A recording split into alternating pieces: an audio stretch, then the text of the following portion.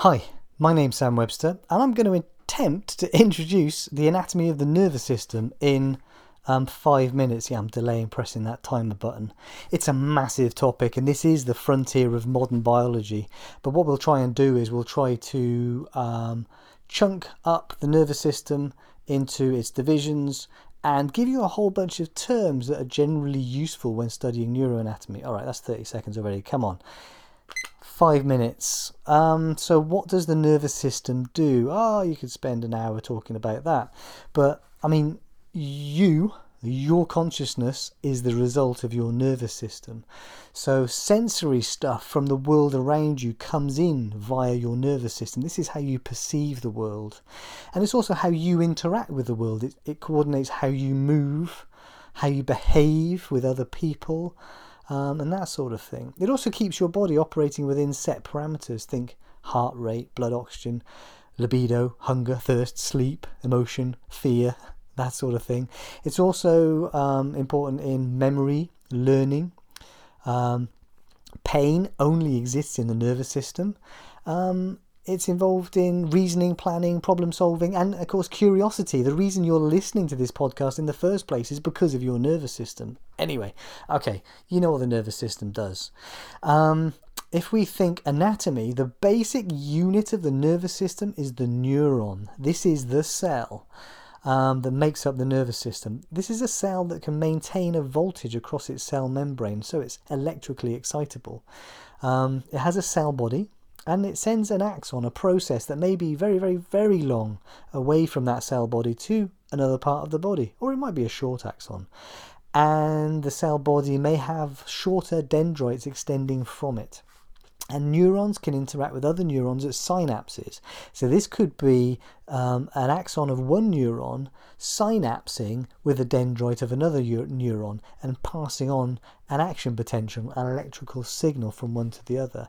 And it's these connections and the potential complexity of the arrangement of these connections that gives us the human nervous system.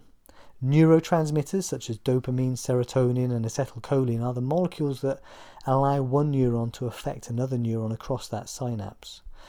All right. The central nervous system is made up of the brain and the spinal cord.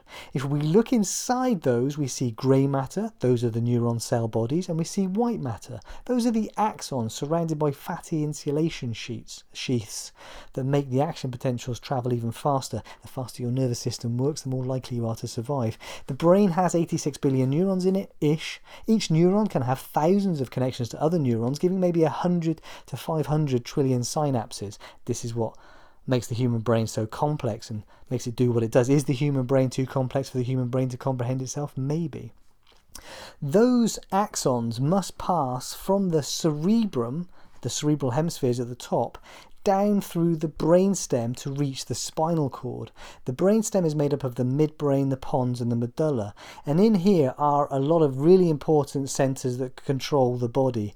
I was chatting to my neuroscientist buddy about this, and he says this is the area that if this gets damaged, you're likely to die. If other areas of the nervous system get damaged, you'll have problems, but you're unlikely to die. The brainstem is crucial. The cerebellum is connected posteriorly to this. This actually has most of the neurons in it, something like 70 billion, and this seems to account for much of the management of movement that we do. The spinal cord is those neurons continuing inferiorly. It's protected by the vertebral column, and from the spinal cord, those neurons in there tend to meet and synapse with other neurons that will leave the spinal cord as spinal nerves, and that's the peripheral nervous system. So any nervous tissue that has left the central nervous system is part of the peripheral nervous system. Spinal nerves extend out. Cranial nerves also extend out from the brainstem. They're part of the peripheral nervous system. Okay. We have somatic, autonomic, sympathetic, parasympathetic, motor and sensory to talk about. Somatic means of the body. So somatic motor fibers are voluntary fibers. So if you wave your arm around, that's something you can control. That's controlled by somatic fibers. But you can't think about making your heart beat faster. So your heartbeat, the rate of your heartbeat is controlled by autonomic fibers. These are involuntary neurons.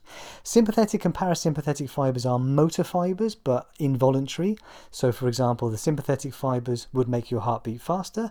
Parasympathetic would make your heart beat more slowly. The sympathetic division is adrenaline-based and part of the fight or flight response. Parasympathetic fibers kind of work in opposition, but not exactly, but that's kind of a good way of thinking about it. Rest and digest.